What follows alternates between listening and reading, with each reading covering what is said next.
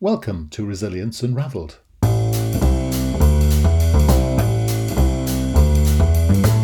Hi, everybody, and welcome to Resilience Unravelled, a podcast that examines all aspects of personal and organisational resilience. A huge, all-encompassing subject that covers the ability to thrive in life by harnessing your cognitive, emotional, physiological, and contextual abilities. I share stories from people who have thrived despite remarkable obstacles, as well as highly successful practitioners and experts across a range of topics. And this podcast introduces their amazing stories and expertise, as well as my own reflections, perspectives, strategies and tips, which come from my own synthesis of themes and trends from wider learning. You can go to qedod.com/extras to access offers, tools and resources, including free articles and ebooks. For those of you that would be interested in supporting our work and contributing more proactively, you can find our new Patreon page at patreon.com. Then search for Resilience Unravelled. So, let's get started. Enjoy the show. Hey, and welcome back to Resilience Unravelled. And with me this week, a subject that needs to be discussed, and a subject which is too infrequently discussed, a subject which for some people find it a little distressing, so a subject that's incredibly topical, and a subject which I think all of us at some point in our lives are going to connect with. And the subject we're going to talk about is going to be discussed with Dr. Bob Uslander, who's joining me today, I think from the States. Is that right, Dr. Bob? Absolutely. From San Diego. San Sunny Diego. San Diego. Don't tell me it's sunny over there, is it? Well, it's a little overcast today, but typically by mid-morning the clouds will break and we'll have bright sunny skies. And Oh. I tend not to talk about it too much to folks who aren't here because I don't want to make them envious If it's any yeah. consolation, I was chatting to someone from Australia about 5 hours ago, and they had it was 9 o'clock at night, and I think it was something like 85 degrees Fahrenheit. So it was, I don't feel quite so bad now. So, so Bob, why don't you tell us a little bit about yourself and what it is that you do? Sounds good. So I'm a physician here in San Diego, and I am Russell. I'm originally from Chicago, so I really appreciate the Southern California warmth and weather. Mm. But I'm a physician. I've spent my first 25 years as an emergency physician. So I was trained in emergency medicine. I spent 25 years trying to help save people pretty much at all costs. And over time, for a few different reasons, emergency medicine became a pretty stressful type of career. It's a great career for younger doctors. I feel like as you get older, the stress and the schedules and become more challenging. And for me, I started to really crave a deeper connection with my patients than what could be created in that brief experience in the emergency department. And I transitioned, really felt a calling, a pull towards supporting people who were approaching the end of their life. And I transitioned into doing palliative care and hospice care about 10 years ago. Right. And after a couple of years working in a traditional insurance-based model for a company in San Diego, I found there was great value in being able to go into people's homes and identify what their challenges were, what their needs were, and help find those resources and support them. But I became very aware of some huge gaps in our healthcare system that were universal and causing people to struggle and in a way that was really disturbing to me. And the gaps that I discovered were gaps that I felt that I could fill for people who were open to engaging with me in a team in a different way. And so I started my own practice at about 7 years ago. So my medical practice is a very holistic. It's a team of people who show up to provide support, both medical care, emotional support, spiritual support, both for the patients and the families who are going through these challenging circumstances. And we basically create a village of support around people through their final chapter of life. And the name of Right. my practice it's Empowered Endings. And our Mhm. goal was to empower people to have the kind of end of life experience that we all want and deserve. Yeah. So you've given us a lot to go on there. So let's start from the beginnings, as it were. So a couple of basic questions, if I may. I mean, I know what goes on in the UK, but are the arrangements for end of life care different states in the US? Or the what? Are the I'm sorry. arrangements for palliative Oh, care, wait, end well, of life well, care different in different states? yeah, I don't know how things go in the UK. I'm assuming that there's that similar to here. There's hospice care, Yeah. which is available for people who have a terminal illness. Our insurance, our insurance structure is such that if somebody is approaching their final, the final chapter, and let's say that they have cancer and they've been undergoing treatment for the cancer, and they're at a point where the treatment's no longer helping, or they're no longer able to tolerate the treatment, and they're looking to have more of a gentle, comfort focused approach. They're referred to hospice care. Hospice is care is covered by Medicare insurance, um, and what you get when you go on hospice care is a nurse who will come to your home and do an assessment and help to navigate medications and other types of treatments. They will typically communicate with a doctor who never sees the patient. Once people go on hospice in this country, the vast majority of them will never see a doctor again, which to me is ludicrous. The idea that at this time of life when everything becomes extremely challenging and scary and so much is happening, it's very dynamic. The idea that doctors are no longer actively engaged in taking care of patients or communicating with families it doesn't make sense. Yes. And I think it causes a lot of frustration and a lot of Yeah. unnecessary struggle.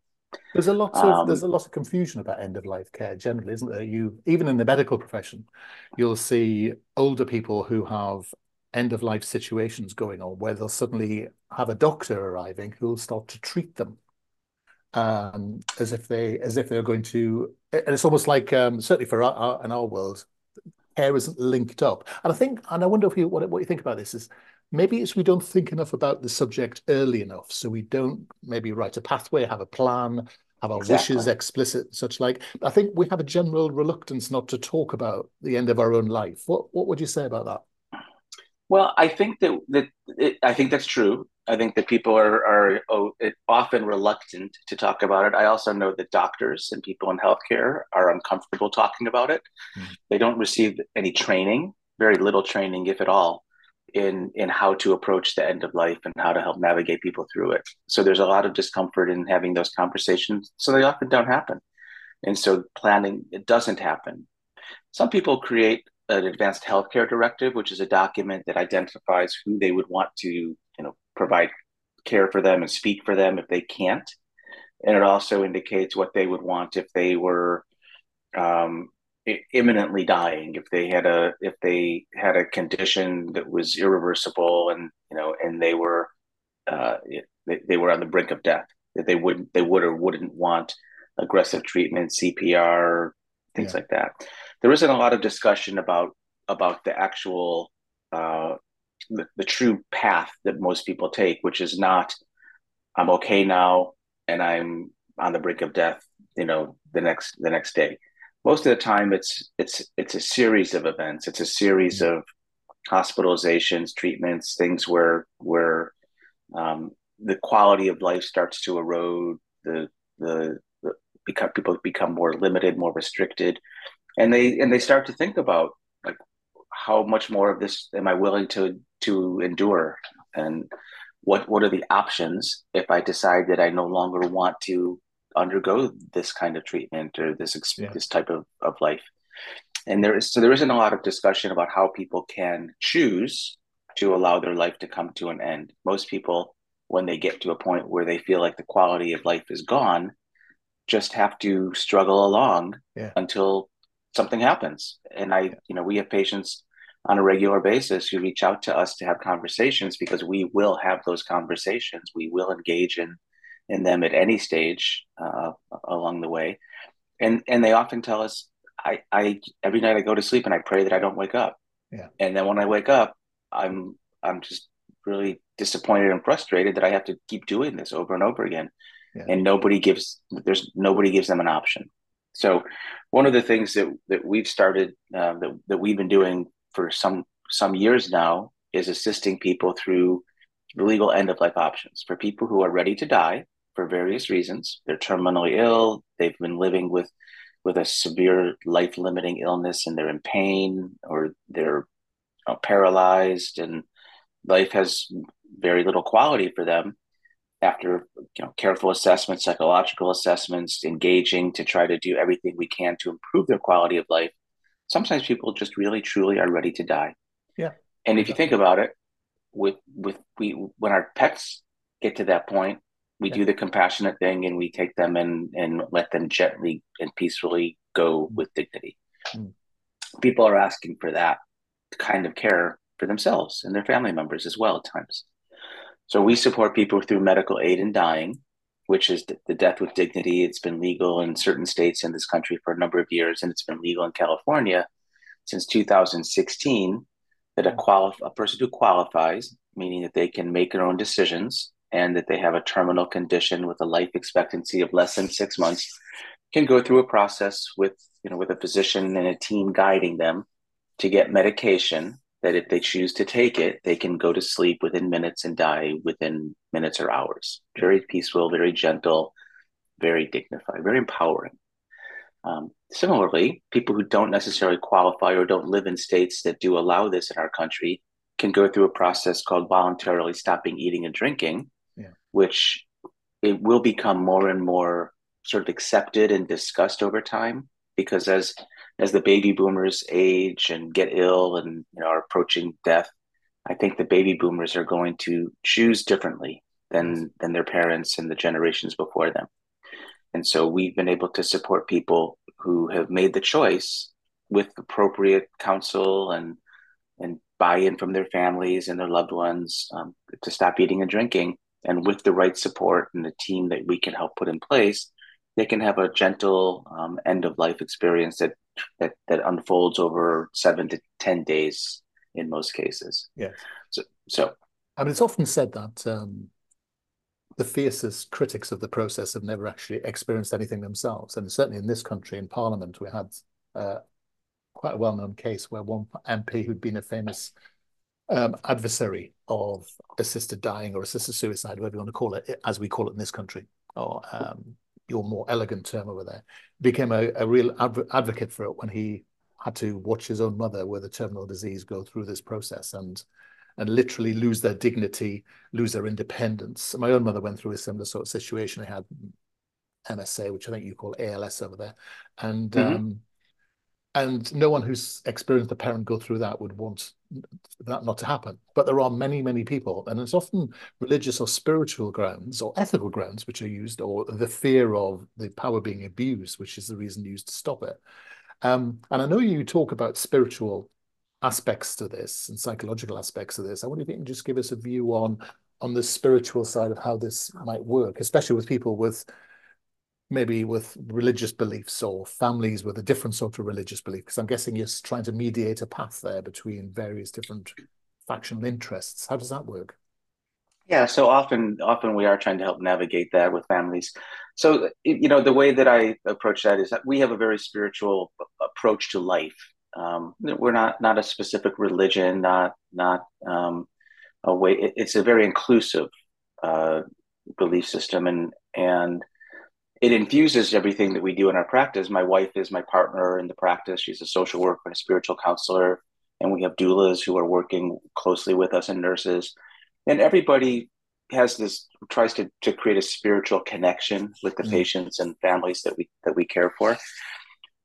If somebody has a religious uh, is strongly religious and their religion does not allow them to make decisions that would hasten their end of life, then they probably won't go down this path. Mm. And I would never try to convince them that they should. I don't try to convince anybody that they should do anything. Yeah. I try to help allow people to know what's possible and understand all of the different options and parameters, and then help them make the decisions that are most aligned for them. Yeah.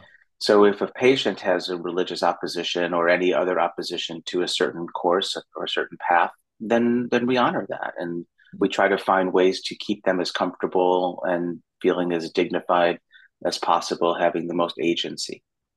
When we have patients who want to utilize medical aid in dying, and they have family members who oppose it for whatever reason, it's our job is to try to help find alignment there, to help the family member understand how they can be most supportive given their different views. Sometimes they come around, sometimes they speak to their pastor or their rabbi, or people in their community, and find a way to be um, comfortable. Sometimes they're not, and they take a bit, and they're less engaged. Mm. um, it, the goal is to try to support the patient in experiencing the most peace and comfort and dignity. And so we advocate for the patients, but recognize that sometimes their loved ones will not find a way to be supportive. And those are challenging cases, because you certainly want everybody to be aligned and moving in the same direction, on the same page. But we do the best that we can in those Yes. challenging circumstances to make sure that the patient's needs are met. One of the big focuses for our practice is helping the families navigate whatever challenges they're facing. We realize that in our healthcare system, and I would imagine in most healthcare systems, the patients are the primary focus, and the families are often left out. They have huge needs, Mm. huge stress, they're overwhelmed, and the system doesn't really have a mechanism to take care of them. We do. We focus on taking care of them where we have direct contact. They have our cell phone numbers. We're texting and emailing and meeting with, and helping family members find a way to be at peace as much as possible. And we provide therapy and counseling and bereavement support, because they're the ones who are going to be sticking around Yeah. after their loved one dies. The experience is going to have an impact on the loved ones for years or decades, Yeah. and we believe that we can make a huge impact on the quality of life that those people will experience because of the care that they were able to bring to their loved one in those final days. Yeah. And that's interesting, isn't it? Because we often have funeral planning, so after death planning. So I'm thinking about myself. I have after death planning, but very few of us have pre-death planning. And Yeah, actually, how you ease your family through the grieving process, which is complex in itself, especially if you've engaged in a long if you had a long illness, it's one of the challenges, isn't it? Some people who are grieving have this massive sense of relief when that loved one dies, because actually it's the end of the pain and suffering. And then there's a degree of guilt and such like in the grieving having already taken place. And it's that classic thing, isn't it? The more the subject becomes part of, I was going to say common parlance. I don't mean that, but it becomes a more an acceptable conversation, because it's almost like hiding it away. It's not the issue. It's not the way to deal with this, is it? We should be having yeah. frank conversations with family. I do. I have a living will, and it's something I would recommend. And I have, what happens to me after I die, and but my care is worked out, and that's the way I maintain my dignity and my independence, because I've made the decisions at a point where I can. Now, something might happen, and who Well, knows? But the point is about not being frightened of the process, is it? right. Well, so I have a couple comments on that, and I'm impressed that you have all this laid out, and these plans made. Not everyone does. I think that so you can make the best plans, and try to anticipate as much as you can. Um, but things often happen in a way that Yeah. challenges that.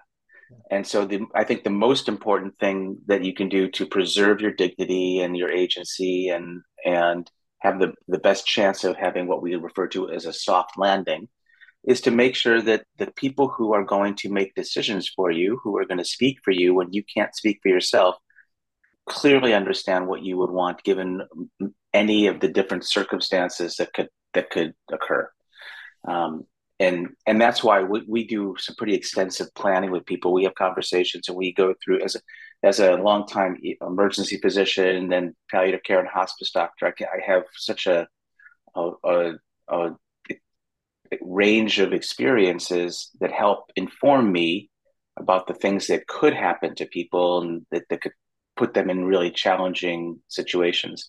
And so we're able to discuss those and identify what they would want given certain scenarios unfolding, and then document it or even have those conversations with their loved ones so that they really are clear about what they would or wouldn't want. And then they need to have advocates. They need people who will advocate for them Yeah. at the time things are happening, because otherwise, the medical system will do what the medical system does, which is typically treat, admit, Yeah. diagnose, and then if someone says no, we're done with that. No more hospitalizations, no more testing. Then they basically say, okay, well, there's nothing else to do, and they kind of push them off onto hospice care, where they lose a lot of the things that they had access to, and there's this huge sort of gap, and Yeah. that's the gap that we're focused on filling. The other thing I wanted to point out is that we always say that we're a death phobic society and no one wants to talk about death, and it's such a taboo topic. In my experience, people really want to talk about it. They Mm. just don't have a comfortable way to do it. But I find, when I'm out at parties or I'm out and I meet people and they find out what I do, everybody wants to talk about it. They want to talk about the experience they had when their mom died, Mm. whether it was because it was either really, traumatic and challenging, or it was really beautiful and transformational. But Yeah. people, in my experience, people are dying to talk about this because it's freeing in some ways. There's something that's kind of it's kept in, and it's protected, and then when you can release it and express these things in a way that feels safe, I think it's really comforting and satisfying for a lot of people in my Yeah. experience. Yeah, that's a very good thought, actually. I'm just making note of that. One of the things, one of the things you've said, which has really made me think about this, about the psychology of grieving and people building resilience to be good carers, be good voices, be good advocates. And I like the fact that you're supporting those people, because often when you're having to make a decision or carry out the wishes of another person, but actually you're sitting there and you are psychologically affected by that decision you're making. I know when I had to have the conversation about stopping my mother's drugs, which meant that she would die. The conversation I had with myself was, do I do what's right for me, which is not do that? Or do you do what's right for your parent, which is what they want? And I think you find a lot of people torn between that and actually and I like the idea of this, having a village around the family, because sometimes it's about reminding people and helping people through that process. Because again, there's quite a lot of guilt attached to it if you're not careful. But I love that phrase, people are dying to talk about it. That's my new, I'm going to steal that. You're welcome to. Look, how do people find out more about what you do, maybe connect with you if they're interested to talk more about the situation, or even if they want to access your services? How do Yeah. they do that? Well, we have a website. It's empoweredendings.com, empoweredendings.com. There's a lot of information about myself, my wife, the team that we put together, the work that we do. There's an update to the website coming up in a month or two. So we have the medical practice here in San Diego. We care for people throughout Southern California, and we're also looking to help other doctors and doulas, end of life Okay. doulas, create Mhm. practices in their communities. So one of the things that we've built is a medical services organization that will support practices in being established using our kind of our methods. Yeah. We have an educational institute that is going to start training, doing programs and trainings for people in healthcare. We find a lot of people like nurses and social workers and chaplains who are working within the system would actually like to start working outside the system because they Yeah. could do it in a way that's more aligned for them and rewarding. So we're helping to guide people towards finding alternative careers outside of the traditional system. And we also have a foundation that is providing financial support and bereavement support for people who have gone through certain end of life circumstances. So there's a lot of information on the websites, Facebook, Instagram, LinkedIn. You know, we're trying to really create a tribe, a national or even international tribe of people who want to see end of life care improve and shift the paradigm so that we don't feel like we're taking better care of our pets than we are of our people. Yeah, I'm into that. Well, look, thank you so much for spending time today. That's absolutely fascinating. A subject is close to my heart, and I remember when your details popped up on our feed that I was very interested to talk to you, and it's been absolutely fascinating getting an overall picture of what's going on and also how people can get hold of you. It's very topical in this country every now and then when a celebrity has a life-threatening condition. We've got someone called Esther Ranson at the moment who's very well known in our country, and again wanting to have assisted dying and not being allowed to have it. And a lot of us have to travel to Switzerland to get that sort of dignity from a company called Dignitas. Right. Yeah.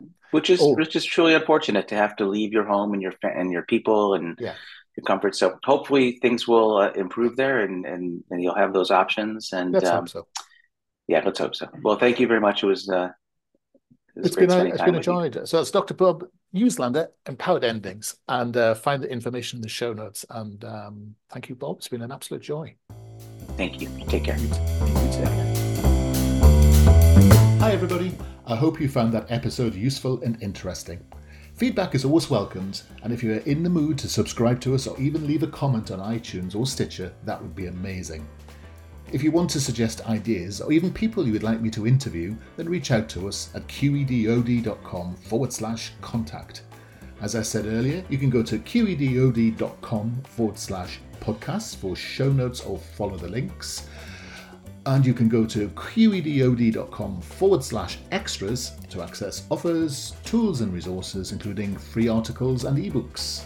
For those of you that would be interested in supporting our work and contributing more proactively, you can find our new Patreon page at patreon.com. Then search for Resilience Unraveled.